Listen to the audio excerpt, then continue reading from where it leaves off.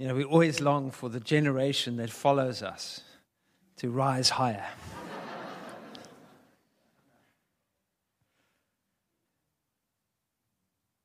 So you'll be pleased to know I haven't got a sermon in front of me, but that's a very dangerous thing because I do have a text. And it comes from 1 Timothy chapter 2. Paul is writing to someone that he has spent years with, watching him grow, in which he saw faith in Timothy's parents, especially his mom and grandma.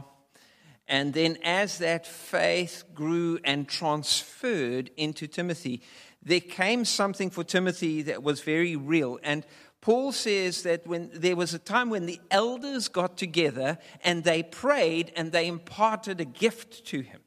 And part of what we want to do tonight is do what Paul and the elders did, is to actually see during this time further equipping, further anointing, further impartation.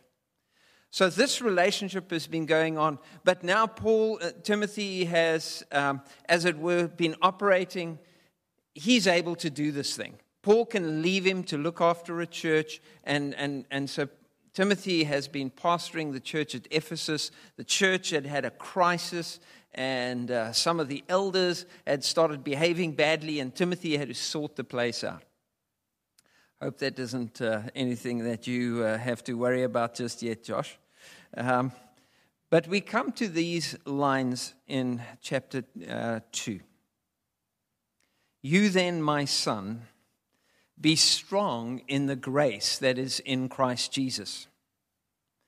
And the things you heard me say in the presence of many witnesses, entrust to reliable people who will also be suitable and qualified to teach others. Join me in suffering like a good soldier of Christ Jesus. No one serving as a soldier gets entangled in civilian affairs, but rather tries to please his commanding officer. Similarly, anyone who competes as an athlete does not receive the victor's crown except by competing according to the rules. The hardworking farmer should be the first to receive a share of the crops. Reflect on what I'm saying. The Lord will give you insight into all this. Remember Jesus Christ, raised from the dead, descended from David. This is my gospel, for which I am suffering even to the point of being chained like a criminal. But God's word is not chained. Therefore, I endure everything for the sake of the chosen, that they too may obtain the salvation that is in Christ Jesus with eternal glory.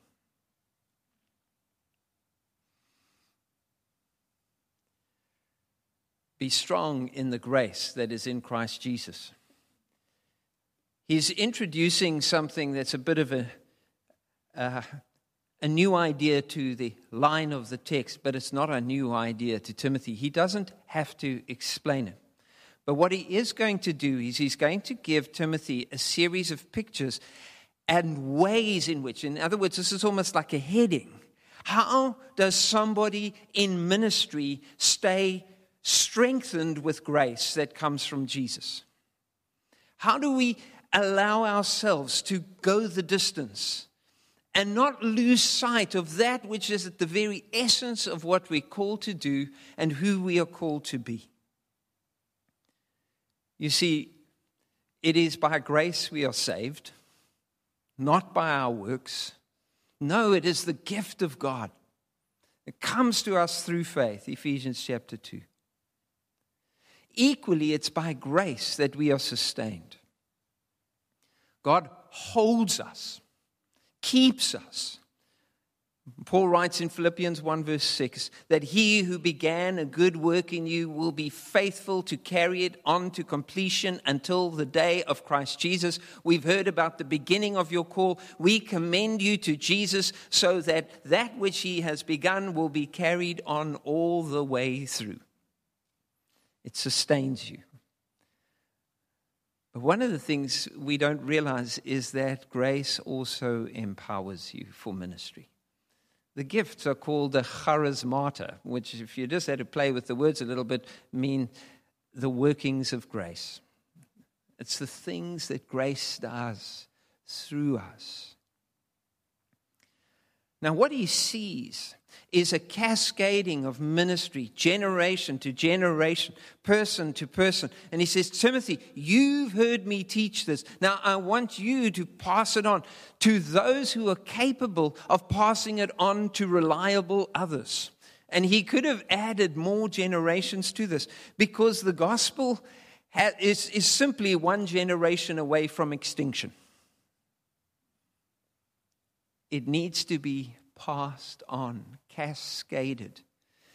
And if you want grace to be strong, to sustain you, to carry you, and to be imparted through you into the lives around you, in the language of Ephesians 4, make it your task to equip God's people for works of service. As you want to burn out, you want to find that there's no grace in your ministry, try and do it all yourself. But if you'll make it about others,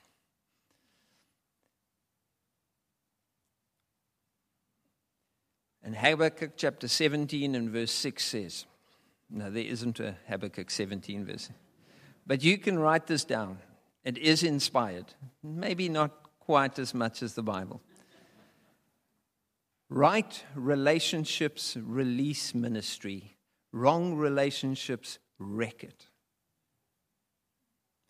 And so guard the relationships that are in your life. Guard the relationships that are in your ministry. You want to ruin a life in ministry. You want to see grace leave the room. You want to see law and fear and anger and resentment and entitlement take its place. Stop being strong on grace in relationships. You see, we think that the grace that Jesus gives us is just a way to get to heaven. No, it's a way in which we live towards one another. And so as you're imparting grace, you're giving people the same grace that God has given you. And those right relationships will release anointing. And if you want a proof text, Psalm 133 gives that magnificent picture of when people are together in unity. Well, it's like Aaron on his day of ordination. He gets anointed with so much oil that it goes to the hem of his garment. And the edge of his body has as much anointing as the head of his body. And if you think of that and Jesus and his church, the same anointing that rests on Jesus and his church is desired for those who are at the absolute apparent extremities of the body of Jesus. There's no different level of grace and anointing that God wants to give. And so when relationships are right and when grace is in place, in your marriage, in your home, grace is in place in your connection to those you're working with. Grace is in place when you're reaching out to those who don't yet know Jesus. You will see an acceleration of anointing and ministry.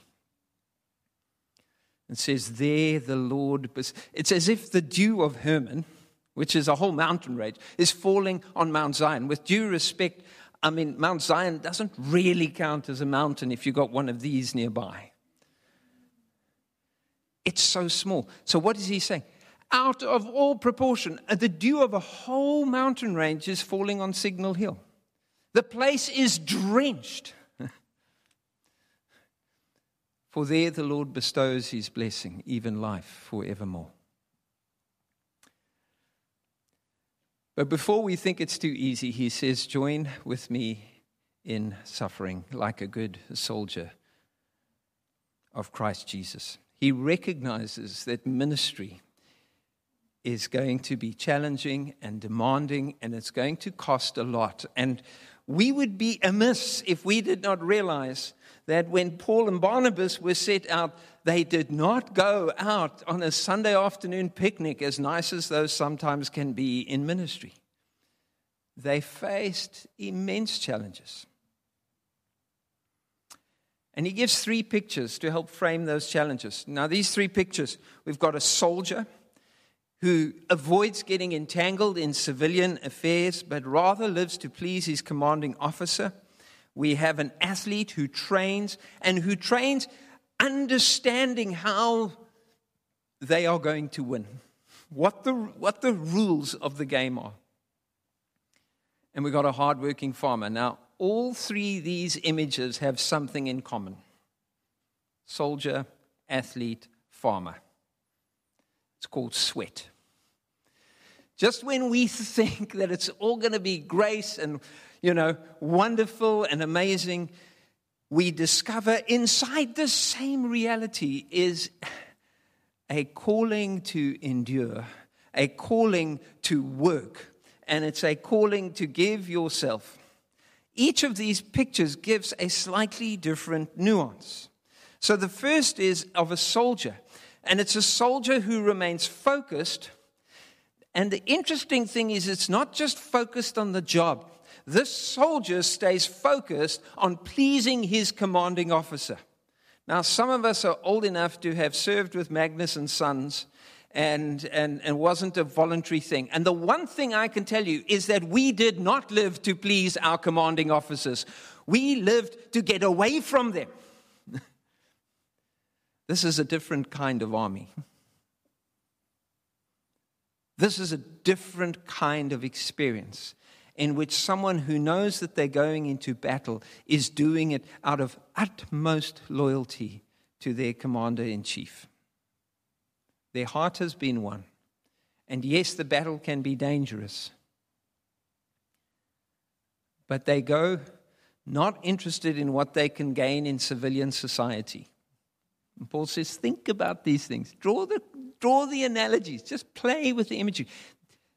Don't worry about what you can get out of civilian society, out of affairs that are not serving your commanding officer. Make it your goal to please the one who leads you.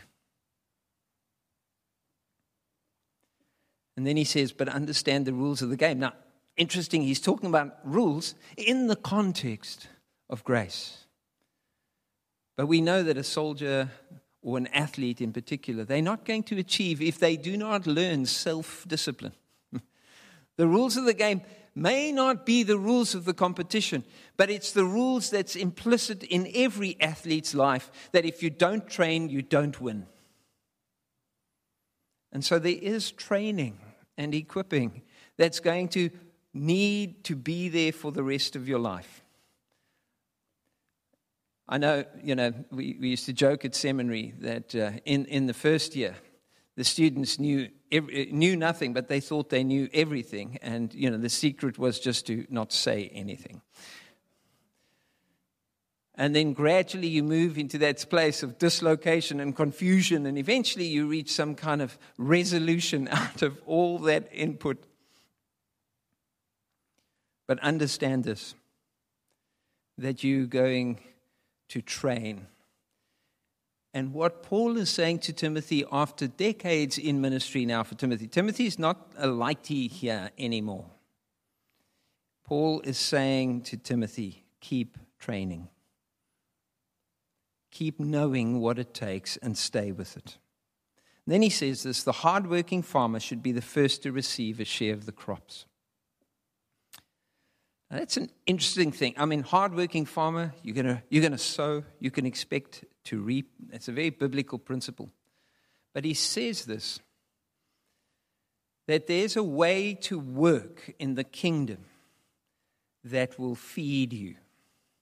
Make sure that you do ministry in ways that does not deplete you or your family. Do ministry in ways that sustain you. Jesus was able to say, my food is to do the will of my Father and to finish his work.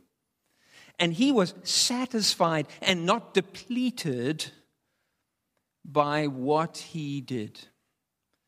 And so find ways to live and do ministry that give you a share of the Lord's presence. give you a share of the Lord's truth, give you a share of the grace of the gospel, give you a share of the kindness of God, give you a share of your identity as a royal son and Shan as a royal daughter of God. Feed in this sense off your ministry. Don't feed off your ministry in the sense that if you're not doing ministry, you're going hungry. But feed off the heart of what you are giving to others and make sure that you're the first to take grace into your heart and into your soul and into your mind. That you're the first to receive truth from the Word of God. That you're the first when people are seeking ministry and the anointing of God. That you're the first when impartation is available. Don't think that because you've been ordained today, you're not going to feed off this thing that God has prepared for you. A hard-working farmer should be the first in line to receive. We don't need heroes in ministry. We need followers of Jesus, and Jesus has shown us how. And so he says, I want you to just think about this, and then he says, and remember Jesus Christ. And at this Easter, we've been looking in the morning service at raised from the dead. Yes, descended from David. In other words, he's the king that we've been waiting for, and he has come. This is my gospel. And he recognizes his circumstances are constrained, but he says God's word is not chained. Therefore, for the sake of the chosen, I'll do whatever. And God alone knows who the chosen are. So as you go, you treat everyone as if they are those who will say yes to Jesus if they hear this message of the gospel. Why? Because they will obtain salvation that is in Christ Jesus with eternal glory. Paul writes to the Thessalonians, you know that, guys, that reading that Nina was giving, the end of that chapter says, you are my glory and my joy. When you do ministry and you see people staying the course, when you see lives touched by the grace of God, it becomes to you a joy, in fact, an eternal glory.